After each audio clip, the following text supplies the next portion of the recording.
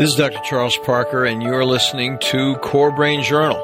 It's the place where I connect both fresh discoveries and interesting different perspectives from advanced mind science with the realities of real people and everyday life down on Main Street.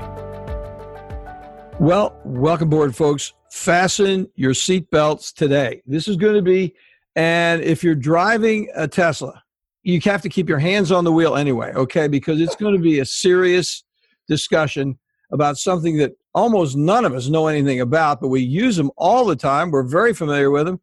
We know nothing about the therapeutic value. We know nothing about the plant as a plant, which we're going to talk about. And we really don't have any idea about how they influence our lives on an everyday basis, everyday level. And we're talking about, yes, mushrooms, not mold, but mushrooms. And we're going to get a differentiation of that. And the person who's going to join us is Jeff Chilton from the West, out in Seattle, if I recall correctly, Olympia, Washington. And what Jeff is going to do is going to tell us a lot about these things. Jeff, thank you so much for joining us. Really appreciate it. No, it's my pleasure, Dr. Parker. I'm really happy to be here and share some ideas with your audience. Folks, it's going to be so much fun. I was talking to Jeff a little bit before we got started. And this is not going to be a one visit session. This is going to there's too much to talk about here. Let's say a word from the sponsor, and then we'll get to know Jeff, and I'll introduce him to you formally. Core Brain Journal is sponsored by Great Plains Laboratory. They are deep international biomedical testing leaders for improved, targeted mind science details. As both laboratory and webinar global thought leaders, they provide the most comprehensive set of hard data measurement tools for real biomedical answers beyond guesswork. And they also provide multiple training webinars for both public and medical providers on how to use that remarkable data effectively. Check out their website for references and testing details. And take note, register for a complimentary test drawing. And this week it's going to be a OATS test, OATS, organic acid test, all from a simple urine sample. And it's going to be over at this link, Great Plains Laboratory, just phonetically the way it's spelled, greatplainslaboratory.com/CBJ. Just go on over there and enter the drawing right now. Be a lot of fun. Okay, so let me introduce you to Jeff. So Jeff Chilton was raised in the Pacific Northwest. He studied ethnomycology, friends, at the University of Washington in the late 60s. In the late 60s, folks. In 1973, he started work on a commercial mushroom farm in Olympia, Washington. During the next 10 years, he became the production manager, responsible for the cultivation of over 2 million pounds. I'm going to see if I pronounce this correctly. Agaricus mushrooms? Agaricus, okay. Agaricus mushrooms. See, I'm so familiar with mushrooms, I can just pop it right out. And he was also involved, this is important, in the research and development of shiitake, oyster, enoki mushrooms, which resulted in the earliest U.S. fresh shiitake sales in 1978. So in the late 70s, he was co-founder of Mycomedia, which held 4 mushroom conferences in the Pacific Northwest. These educational conferences brought together educators and experts in mushroom identification, ethnomycology, and mushroom cultivation. Folks, if you're interested in mushrooms at all, and this is going to be an interesting presentation, you just have to go over and get hooked up with him because he is the boss with the hot sauce. So he's written a book, co-authored the highly acclaimed book, The Mushroom Cultivator, which was published in 1983, years ago, my friends. In the 1980s, he operated a mushroom spawn business. 1989, he started Namex, a company that introduced medicinal mushrooms to the U.S. nutritional supplement industry. Are you getting where we're going with Core Brain Journal, folks? He traveled extensively in China during the 1990s, attending conferences and visiting research facilities and the mushroom farms over there. In 97, he organized the first workshop for organic certification of mushrooms in China. He's an international guy. The founding member of the World Society for Mushroom Biology and Mushroom Products in 94, and a member of the International Society for Mushroom Science. Jeff Chilton's company was the first to offer a complete line of certified organic mushroom extracts to the U.S. nutritional supplement industry. Nammex extracts are used by many supplement companies and are noted for their high quality based on scientific analysis of the active ingredients. And Jeff's on a mission. Hey, just as I am. Jeff's mission is he's, quote unquote, I am challenging the industry for higher standards and transparency with mushroom products. I want people to have access to quality products and have the knowledge to properly identify these products in the marketplace. And I'm going to say, and use them correctly. Thank you very much. Yeah. So, Jeff, thank you very much. What an outstanding, what you have covered the bases. You're a deep guy. You started so early ago on something that seemed completely arcane and now is becoming quite interesting. So tell us a little more about how you got into this in the first place. Yes, I know you started working up there. You told us in your history, but what drove you to become interested in this kind of study? Well, for one, Seattle area, Pacific Northwest, it's evergreen. It's evergreen because we've got so much water. It rains here. It's raining all the time. So we have mushrooms coming up everywhere. So really, I was fascinated by that. And when it came time to go to university, and again, remember, Dr. Parker, this is the 1960s, and we also had things called magic mushrooms as well. So that was interesting to me. And when I went to university, I started, my study was anthropology. And I was really interested in cultures, and I studied mycology as well. So I studied mushroom use in indigenous cultures worldwide, how they use these mushrooms, and mostly in terms of their native healing practices. So that was really my study. And after university, you don't really get a job in anthropology, unfortunately. So I couldn't go much further than that. But I was still totally fascinated by mushrooms. And I thought, well, I should look into growing mushrooms. And I found out that there was a mushroom farm that was actually 60 miles down the road from Seattle. And it was the only mushroom farm in Washington State. So there wasn't a lot of choices. I went down there. I applied for a job. I got the job. I was ecstatic. And for the next 10 years, I literally lived with mushrooms. This was a big farm, 2 million pounds of mushrooms a year. It's interesting because in terms of growing mushrooms in North America, they're grown indoors in very large rooms, climate controlled. And every week we would put in 4 brand new crops of mushrooms into separate houses. So we'd have 4 houses, new houses of mushrooms going in every week. And then 4 houses would be dumped. So we had a 90-day cycle.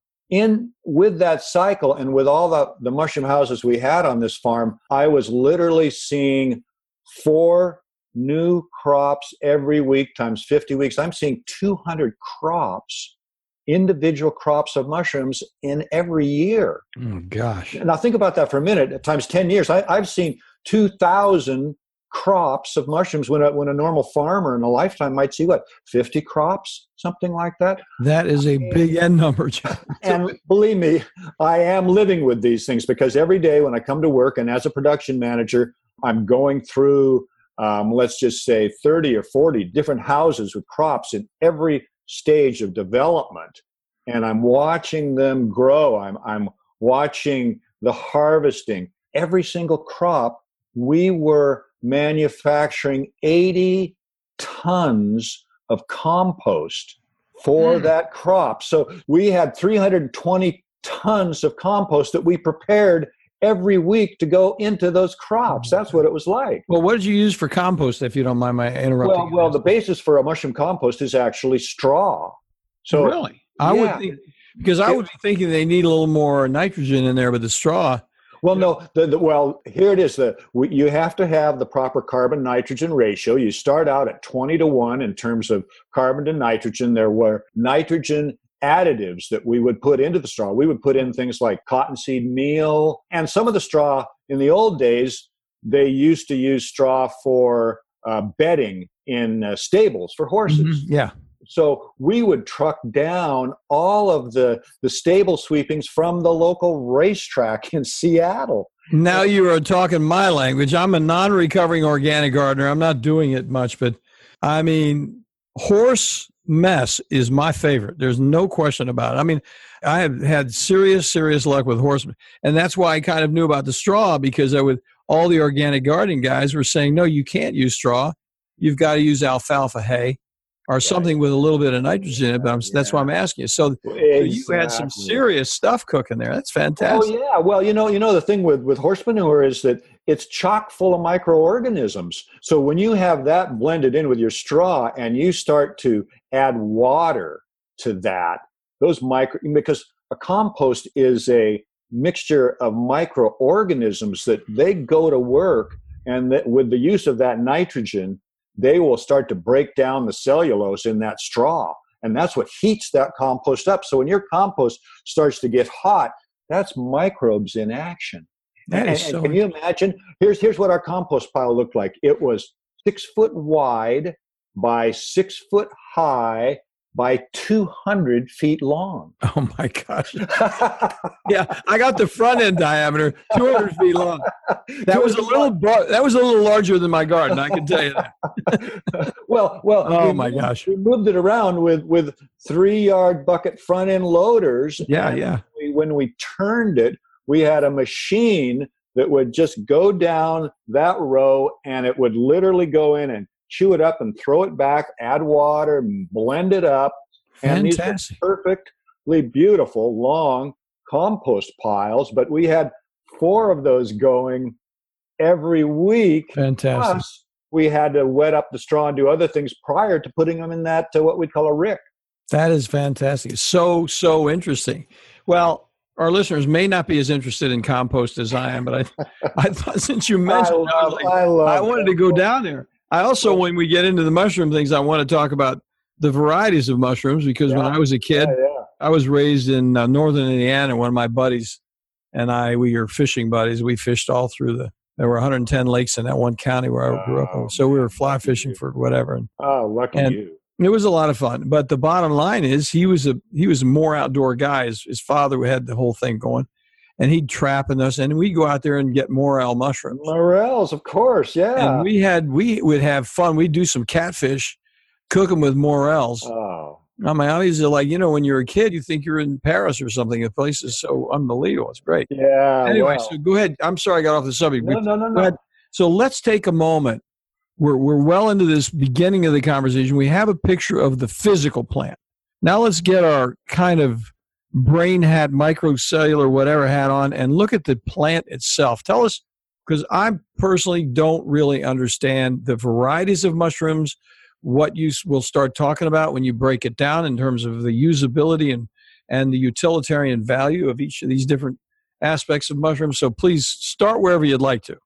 Well, in terms of this fungal organism that we know and call a mushroom is just one part, what we would call a plant part of this actual organism. And of course, there's no seeds to plant mushrooms.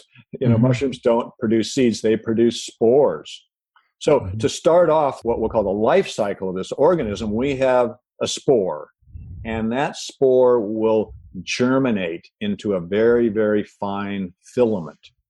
And when multiple spores germinate, and those filaments grow, and then they will come together and they will form a network. This network is called mycelium. Now, the mycelium is something that we do not see that normally because it is in the soil, it is in wood, it is normally buried in its substrate, the substrate meaning the wood or the soil or whatever it's feeding on.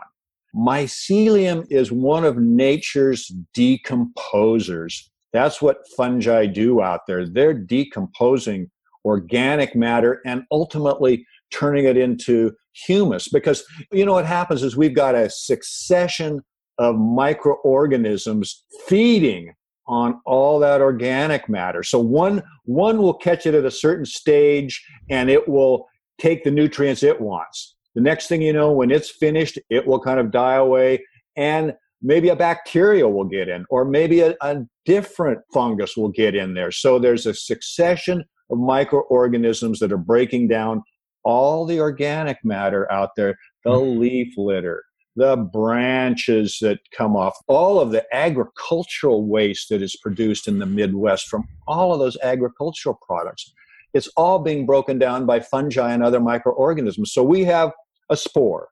We have mycelium. When conditions are right, and for your morel hunters, that would be springtime. For us in the Pacific Northwest, and we do have morels too, but generally speaking, in the fall, temperature drops, the rains come, and think about it this way, during those nice warm summer temperatures, that mycelium, man, it's out there spreading, and it is seeking more and more nutrients. Fall comes, it slows right down. The temperature now is cooler, it's not growing, it'll stop, but it has got all of these nutrients that it has built up. It will produce a mushroom. So that mushroom now is what we normally see. And the mushroom goes through its cycle. It opens up its cap. Underneath are all of these gills. And what comes out of those gills? The spores. So this is the complete life cycle of this mushroom organism. And again, what we normally focus on is we focus on the mushroom because we like to eat it. So we're out there hunting it down to eat it. Basic. And it's very obvious, right? When you're out there. Now, not always obvious. If you're not looking for them, I mean, a morel, it's like, it's hiding from you, right? And until you get a mushroom eyes on, you don't see it. You walk right by it. You don't even know it's there because in a way it's camouflaged with all the different colors of the leaves on the ground and everything. That's what I love and is so fascinating about the mushroom hunt. The mushroom hunt is a treasure hunt, right? You're out there going, am I going to find these mushrooms or not? It's like when you find them, it's like an oh my goodness moment, right? Found this thing, and it is literally a treasure hunt. But that is what you have to remember about this, is that we've got different stages of this organism, and ultimately each stage will have a certain amount of the, for example, medicinal compounds that we would look for if we want to use that as a supplement. Now, using it as a supplement and having the medicinal compounds is one thing, but the actual nutritional value of the mushroom is really, really good. So let me interrupt to ask you this question. I'm glad you could take a little break there, because what I was thinking about, and you need to help clarify this for me. This isn't knowledge. This is a curiosity. But my sense of it is that the mushroom is a manifestation of this underground large organism, that it's the visible representation of these mycelium that are all connected, and the whole thing is an organism, and the mushroom is like a finger sticking up out of the dirt, whereas the mycelium and all this going on under the surface is an entire organism, somewhat like aspens in Colorado. Aspens run and they're all connected underneath in the same kind of way as mushrooms are. I think they are. So could you clarify that point? Well, sure. You know what? The mycelial network, as long as it has food, it will stay intact. And this is where, for a mushroom hunter, they know that when they find mushrooms, they can usually go back the next year and the next year, and they will get mushrooms from that same location. As long as there's a continual food source, that mycelium will stay alive. And a mycelium will continue to spread until it hits something where all of a sudden it's like, okay, either no food, or I've just reached a lake and I can't go any further, or a river or something.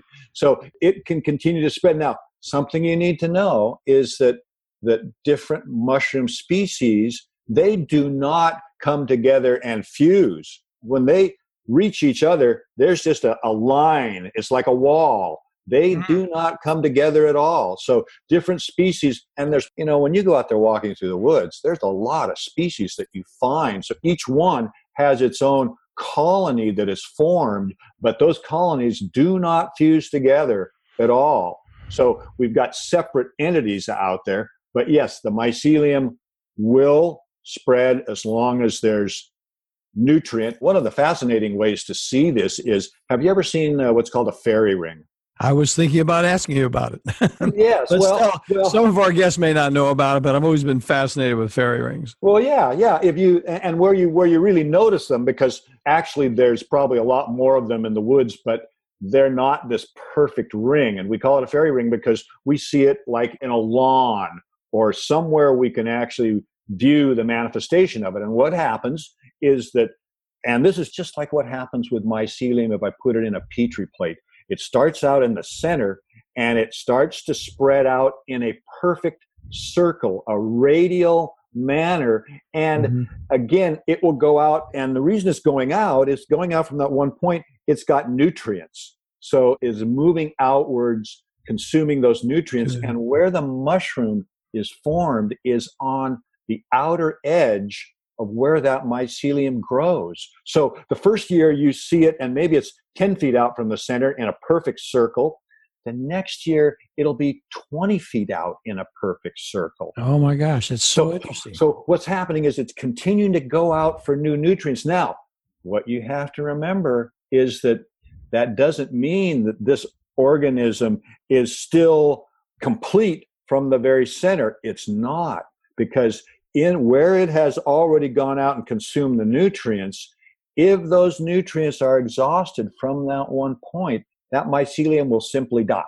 And the reason why we see the mushrooms is because that's the point where it is the most active, and it has got all those nutrients right at that point. And anything behind it that's still alive will be feeding food out to that growth on the periphery to keep it moving out, looking for more nutrients. But the stuff back in the center, and you'll even see the fact that color of the grass will shift. It'll actually shift from being a certain green to a different green, because that mycelium has taken certain nutrients and either helped the grass, or in some cases it could have hindered the grass. But you'll see the color changes too. So it sounds like there's some truth in the idea that it is an entire organism. It's a plant organism that has a different architecture than we think of as a tree just growing up. Obviously, a tree has a certain predictable architecture that we can see, but this is what I think fascinating about it is you can't see it. You can't really see what the architecture is. Only by default, if a mushroom pops up, can you say, okay, there's something going on here beneath the surface, which to me is obviously, as a psychiatric professional and thinking about meanings beneath the surface. Yes, of course. Our whole thing at Core Brain Journal is things beneath the surface. Yeah. So this fits right in with our conversation, because so much in psychiatry is missed because we're looking at surface things, not even looking beneath the surface. So this is definitely a theme without, obviously we didn't rehearse this. This is just one of these things that comes up. Absolutely. So then the next question is, let's take a moment before we get into this break later on about how you break down I think people would be interested. Okay, we're talking about mushrooms, and maybe everybody here isn't as interested in mushrooms as I am, but they're going to say, okay, what's the point, guys? What are you getting at here? What are we really listening for? I think now we get down to a little bit of the architecture of what's going on, the mycelium and the spores and so on.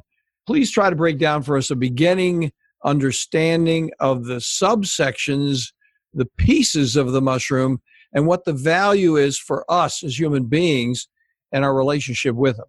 Well, the obvious one that we've just talked about a little bit is the fact that it's decomposing everything out there. It's part of the natural cycle in terms of building up soils.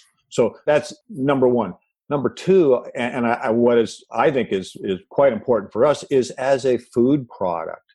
Now, here's what's interesting is when I started growing mushrooms in 1973, there wasn't a lot of interest in mushrooms. The per capita consumption of mushrooms in the United States was really low compared to other parts of the world. So mushroom growers at the time, although they've been growing mushrooms in the United States since the early 1900s, it was still one of those foods that was sort of looked at as, this is kind of a garnish. It's something for flavor that you put into something else. Maybe you eat it with your steak. In fact, there was even a mushroom company called Steak Mate. So the point was that classically trained nutritionists looked at mushrooms and went, there are no calories here. Mm-hmm. Mushrooms are low in calories. If you don't have calories, a nutritionist would say, well, what's the point? Why should we eat this thing if there's no calories? We need the energy from our foods, right? So here it is. It's a low-cal food, which later on becomes a positive. It's a low-cal food, and so they think there's no nutrition here. The fact of the matter is that's absolutely wrong. Mushrooms have a high-quality protein for a vegetable. It's very good. It's got all of the major amino acids that we need except for one. Mushrooms are mostly carbohydrates. Mannitol is one of the primary carbohydrates in there, which is a very slow-acting, something that's very good for us. In fact, that's part of what kind of fills us up. That, in fact, they say eating mushrooms is really good for you if you're on a diet in the sense of, okay, yeah, you eat them, it fills you up.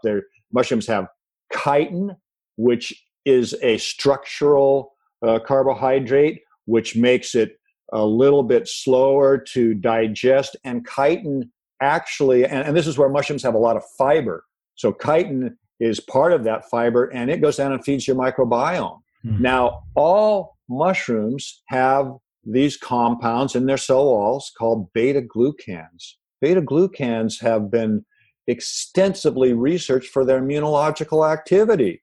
So we've got a food here that has not just got these nutrients in it. It also has B vitamins, riboflavin, niacin, thiamine. It's got a good quantity of potassium, phosphorus. I mean, we're talking about something that is really very, very nutritious. And what's interesting, too, is some people now talk about it as sort of like that missing link in a way. You know, we eat a lot of animals. We eat a lot of vegetables and fruits. Mushrooms kind of reside right in the middle there. You know, they're not an animal. They're not a plant. They have their own kingdom. The interesting part about mushrooms, too, is that mushrooms, as their storage carbohydrate, they have glycogen. That's our storage carbohydrate. They don't produce starch. They don't have cellulose. No, they have glycogen. It's really interesting how they're kind of, in a sense, that third, I mean, they're a different kingdom. They're the third sort of leg here. That is kind of what maybe a lot of people are missing in their diets. And listen, all throughout Asia, Eastern Europe and Europe, mushrooms are a big part of the diets of those places. They've been eating mushrooms for thousands of years. And boy, if you think about a food, I mean, think about somebody thousands and thousands of years ago out foraging or whatever, and in the fall or in the springtime, they see these beautiful, big mushrooms there. They're just like, okay, they experiment with them. It is meaty. In fact, in the 17th century in the UK, they called mushrooms poor man's meat. Oh, they did. That's interesting. Yeah. Well, you know, one thing I want to mention real quickly, folks, because just as Jeff was getting into this, and he was talking about some terms that are not in everybody's straight up language skills, but he does offer a PDF. It's going to be at the website.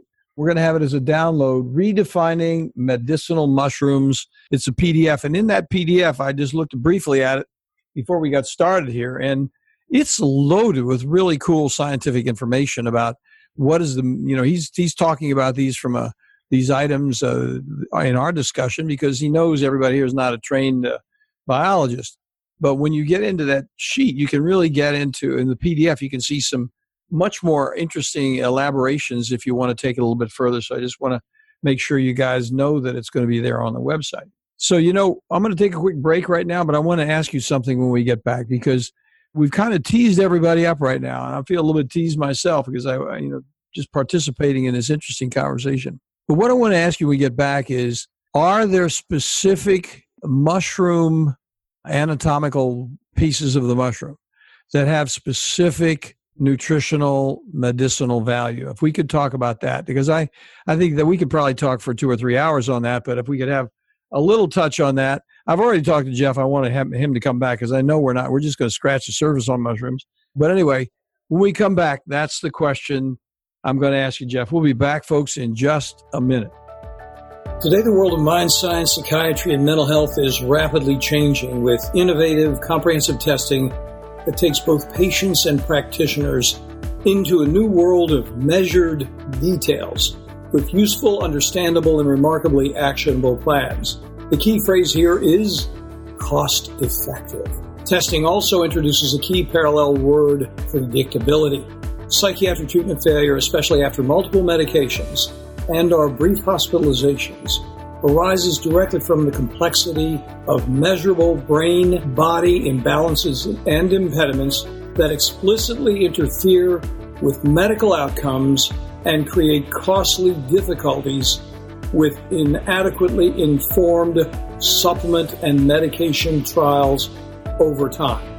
Great Plains provides a leadership team of biomedical experts with advanced laboratory insights, approved nationally both by the FDA and CLIA laboratory certifications, and is available internationally for both public and medical professionals. Great Plains Laboratory is the primary laboratory we've used at CorePsych for years, with excellent customer service for both patients and medical colleagues. They are on the spot. They get it every time. In addition, they provide exemplary training modules, which are webinars and conferences, in an effort to broaden practice perspectives wherever you live. Do follow up on one of these complimentary test offers today at http://greatplainslaboratory.com/CBJ. Yeah, that's Core Brain Journal CBJ. Well, welcome back, listeners. You know, this is just the beginning of a very interesting conversation. I mean, who would have ever thought the commonplace mushroom would have such an interesting science behind it? This whole life form that's kind of out of our range that we can't see. And the medicinal value is what we're going to talk about now, folks. And I'm not going to try to formulate the question. It's a macro question. It's a large question, because I want Jeff to just say, look, let's start here. We just have to start somewhere with it. We know that, hey, they have some trace elements and so on. He was just talking a little bit about the nutritional value, but let's try and break it down and get even more focused, because we're all curious about this very unique food product and what it can do for us. Well, I mentioned what are called beta-glucans. Beta-glucans are what are considered to be a polysaccharide.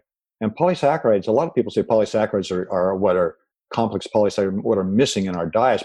But a beta-glucan is a series of glucose molecules strung together in a very specific way.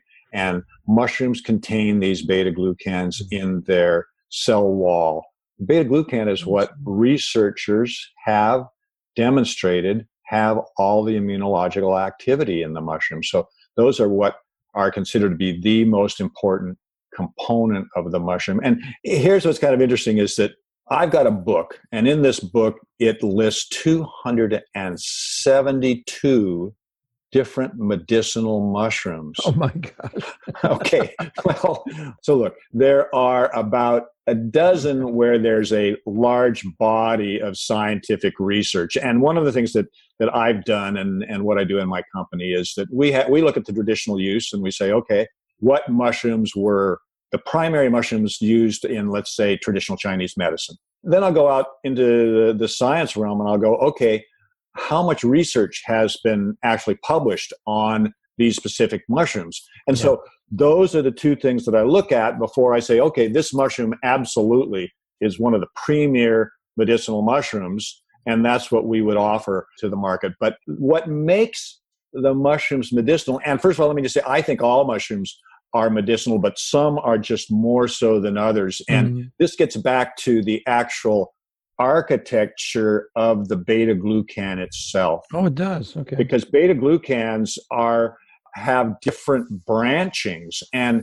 these mushrooms have what's considered a beta-1316 branching. You know, cereal grains have beta-glucans in them, and cereal grains do have benefits, but the fact is that even though they are a beta-glucan, they have a completely different architecture than these specific mushroom beta-glucans, and they are not immunologically active in the same way. They don't have anywhere near the same level of activity that these fungi do. So it's the beta-glucan architecture of the mushroom that makes it medicinal, and that's what makes the difference between one species or another.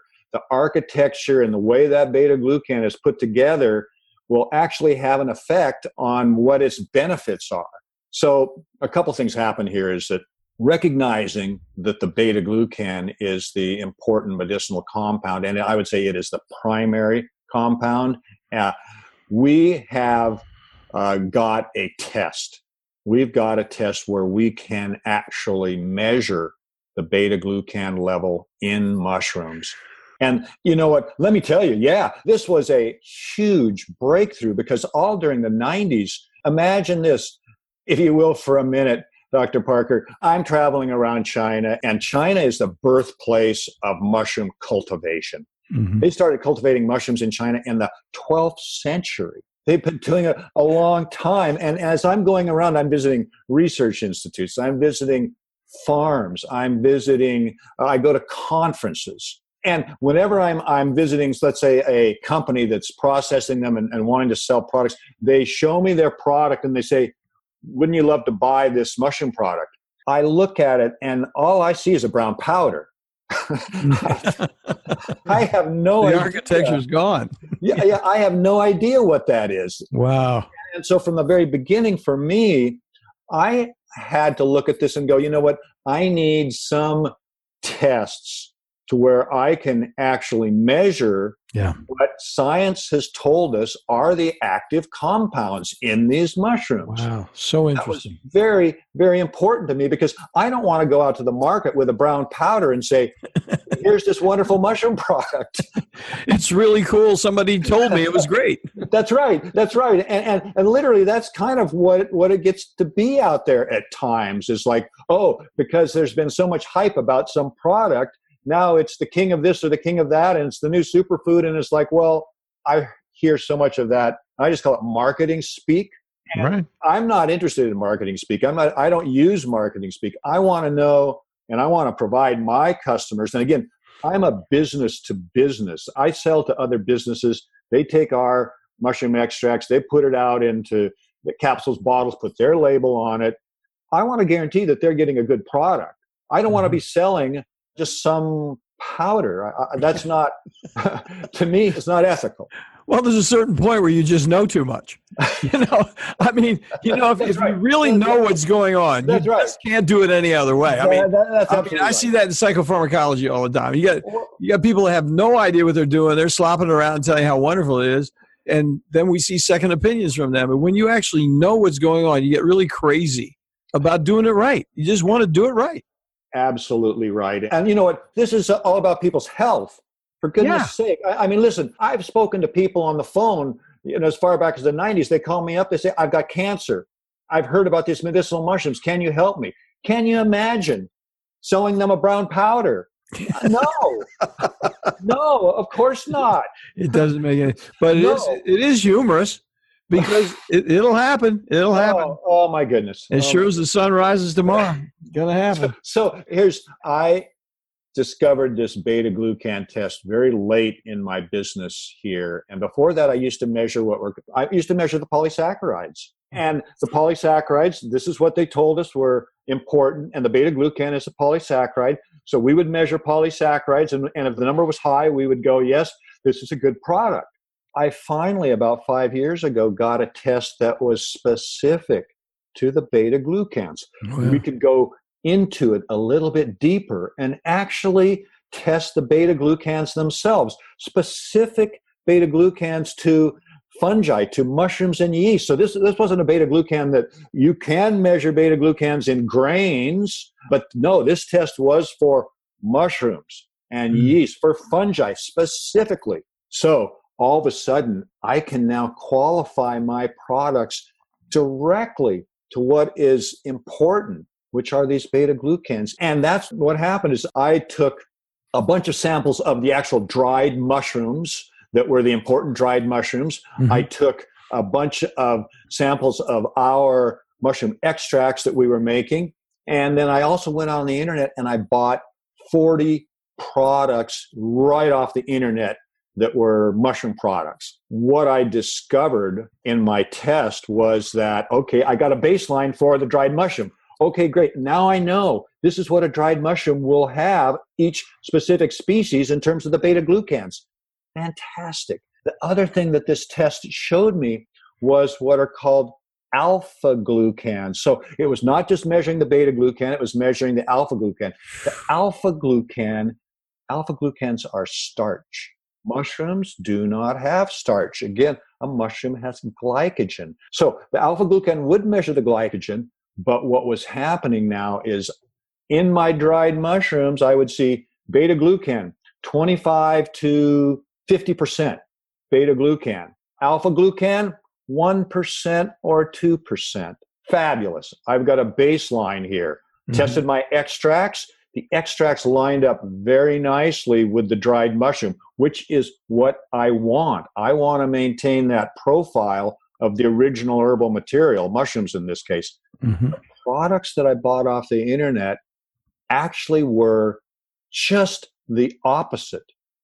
They were low beta glucan and very, very high alpha glucan. Oh my gosh. Now, here's the reason. The reason was that these products, although they called themselves mushroom, they were actually mycelium, but the mycelium was grown on sterilized grain.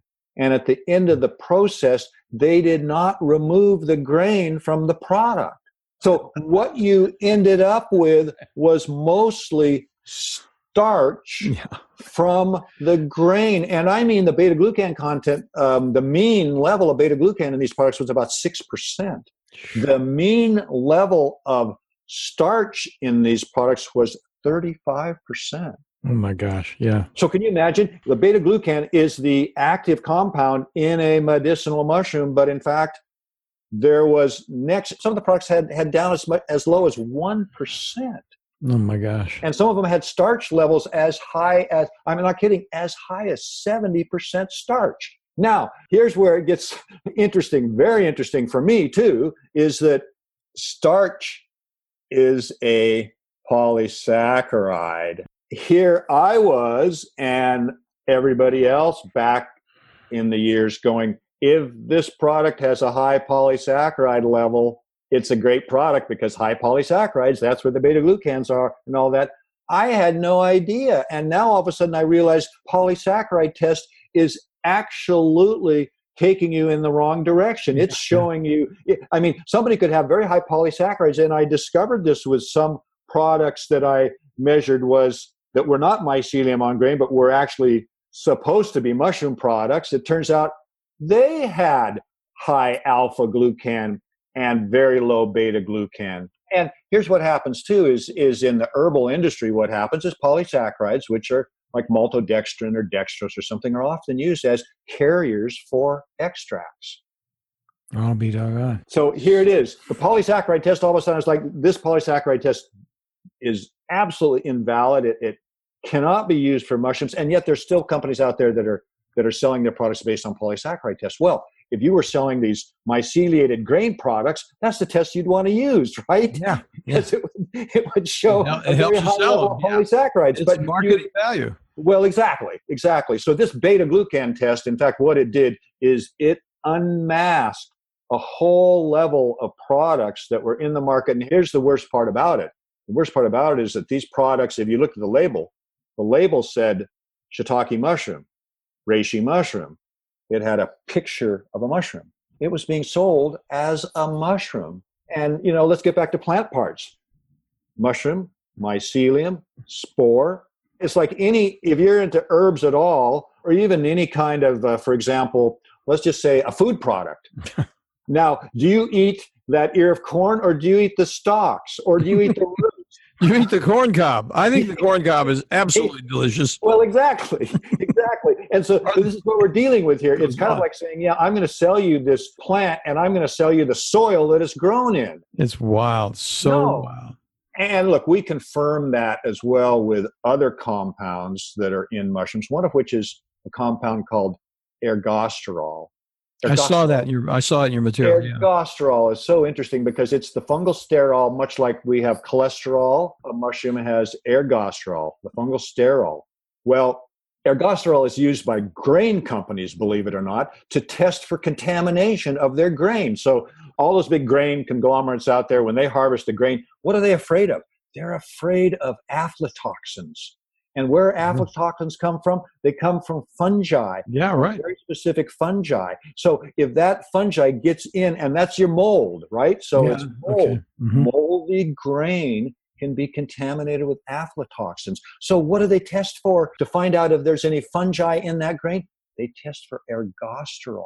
Well, we do a big ergosterol study. We find out what the mean value of ergosterol is in a mushroom. We test these other products that are myceliated grain. What do they have? They have a 10th level of ergosterol that should be in a real fungal product. So all of this, what I'm getting at here is that what it's demonstrating is that there are products out there that were being sold as mushroom that actually had next to no fungal tissue in them. And didn't have the nutritional value. I mean, in fact, they had the antithesis of the nutritional value because it was a corn cob. That's right. If you wanted starch, then that's what you were getting. You were getting starch. But this brings up another thing because we're going to run out of time here. But I want to ask you this other question, which is right here. These principles of measurement and science are right in line with everything we talk about all the time at Core Brain Journal. We think the entire system needs to be revised dramatically to deal with the data that's out there rather than the hocus pocus guesswork based on appearances. You and I are talking exactly the same language, and you're using your language in a very specific medium that has nutritional value, has a potential benefit for a number of people, humankind, but people aren't thinking about it correctly. They're being global and superficial about it. So I'm going to ask you one question here. That's going to be the beginning of our next conversation, Jeff, okay? And listeners, we have not rehearsed this, but this is so much fun listening to this guy. We're going to have him back. And he has agreed to come back, but this part of the conversation, we have not rehearsed this.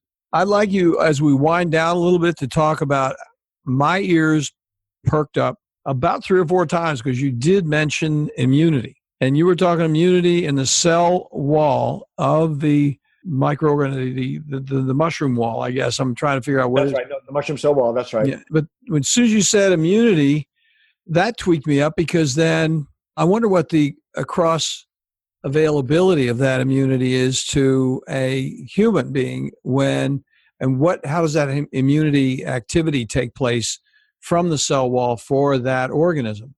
Well, what it is the beta-glucan is not something that is protecting that mushroom. Okay. It's basically the beta-glucan is a structural part of the cell wall. It is a part of that mushroom. Okay. And where the beta-glucan comes in is it stimulates natural killer cells. It does. Okay. Macrophages. That's what it's doing. So when we consume mushrooms, those beta-glucans, they come down. We actually have a receptor in our lower intestine and on our immune cells for beta-glucan. Oh, is that right? No, yeah. This is like a home run when we're getting ready to finish the inning here. I'm telling you, that is literally, we have receptors for those beta-glucans. So the beta-glucans, we consume them, and again, mushrooms are not highly digestible, but they come down and they get worked on in the lower intestine. They actually, with all the fiber in mushrooms, they feed the microbiome as well. But they're coming down and they're hitting those receptor sites. And that's where we get the immune benefits from them. And listen, the thing with mushrooms is that it's not like taking an aspirin. It's not like taking an ibuprofen. Your immunity tomorrow is not going to be so enhanced that you just walk out of the wheelchair and away you go or anything like that. Bulletproof, right? That's not how it works. It actually, it's something you have to consume in a regular way. It's working in the background. I look at mushrooms as prevention. And that's where, let's face it, that's where diet is so important. Diet is our first line of prevention. That's what really keeps us healthy. And if we have a good diet, we can, generally speaking, notwithstanding other bad habits like smoking or drinking or whatever, what have you. But the diet is like the key. That's the foundation that we've got. So putting mushrooms into that foundation is a way to enhance your immunity because they're there, and when they're needed, they will start to help you generate those immune cells that then can help you to ward off some of the infections. Or, it's interesting because in Japan, they actually produced a pharmaceutical from a mushroom. They produced a pharmaceutical. They actually 2 pharmaceuticals that are actually drugs that are recognized drugs in Japan. One of these was actually produced from shiitake mushrooms. And the thing with drugs is that drugs, the difference between drugs and let's say natural medicines or natural products or even our diet is that drugs are a single solo sort of compound, and that makes it very difficult for, let's say, natural products to be even looked at in any way. But in this case, they purified this beta-glucan. They purified a beta-1,3 glucan, and the name of it was lentinan. So an approved drug in Japan, lentinan. And another one that they purified is called PSK, and PSK is used extensively in Japan, and it's used as an adjunct therapy to cancer treatment. So they use it along with chemotherapy, radiotherapy, and the whole function of that is to just help your immune system cope with the tremendous damage that is being done by the chemotherapy and the radiation. So it's just interesting because what is it that they utilized in these so-called drugs? Well, they utilized the beta-glucan. That was the key that they utilized there. So again, the evidence that we've got, scientific evidence that we've got is strong. It's very, very deep. The number of papers that have been written is so extensive. And that's just the tip of the iceberg here. And, the beta-glucans are sort of like an immunotherapy. It's kind of one of the avenues that they're starting to go down now in terms of any kind of illnesses where the immune system is compromised. They're really working hard on that to see if they can't come up with something they can utilize to help us out. Jeff, we're going to close here pretty quickly, but I want to tell you, this is a great segue into our next conversation, because what I want to ask you about the next time we get together is it sounds like there's some more to say about this, and I have to cut you off because we got to wind up, but I can see where we go down this road, and more specific issues that I think would be germane and quite interesting to the audience would be your specific suggestions about what specific mushrooms, to your knowledge, have proven valuable or have some scientific evidence with specific maladies. It could be, dementia, whatever. Irritable bowel. It doesn't matter. Yep. We could talk a little bit about that. Then we can get right down to where the rubber meets the road. And again, I know you now. I didn't know you before we started talking, but you're a scientific guy. Here is the data. This is what the data says. You're not going to be so important. Absolutely. You're not going to do the smoke and mirrors. So I think that's why people want to come back and listen to you. And Jeff, I just want to thank you so much for coming on board. This has been a very interesting conversation. I hope our listeners, I can't imagine that people wouldn't be as terribly interested. I think I'm coming from sort of a mushroom background without knowing it, because it's one of these things where when you pick morels when you're a kid and you fry them up with catfish, you've entered a different land. I'll tell you that. And that's right. You do not forget. Yeah. So thank you so much for coming on board, and we'll look forward to our conversation next time. It's a great conversation. Thank you. Absolutely. Thank you very much, Dr. Parker. It's been a pleasure. Thanks for listening to Core Brain Journal. We're working every day behind the scenes to bring you reports that connect research benches with those street trenches. Here we share the complexity of mind science because, as you know, details really do matter. One of the most pervasive, misunderstood challenges is how commonplace medications, like those written for ADHD, are used so regularly without clear guidelines. If you think you'd like more specifics, take a minute to download my 2-page PDF packed with video links and references on the absolute essentials of how to start ADHD medications. They're easily available at corebrainjournal.com/start. Thanks for listening. Do connect and stay tuned. Together we can make a difference.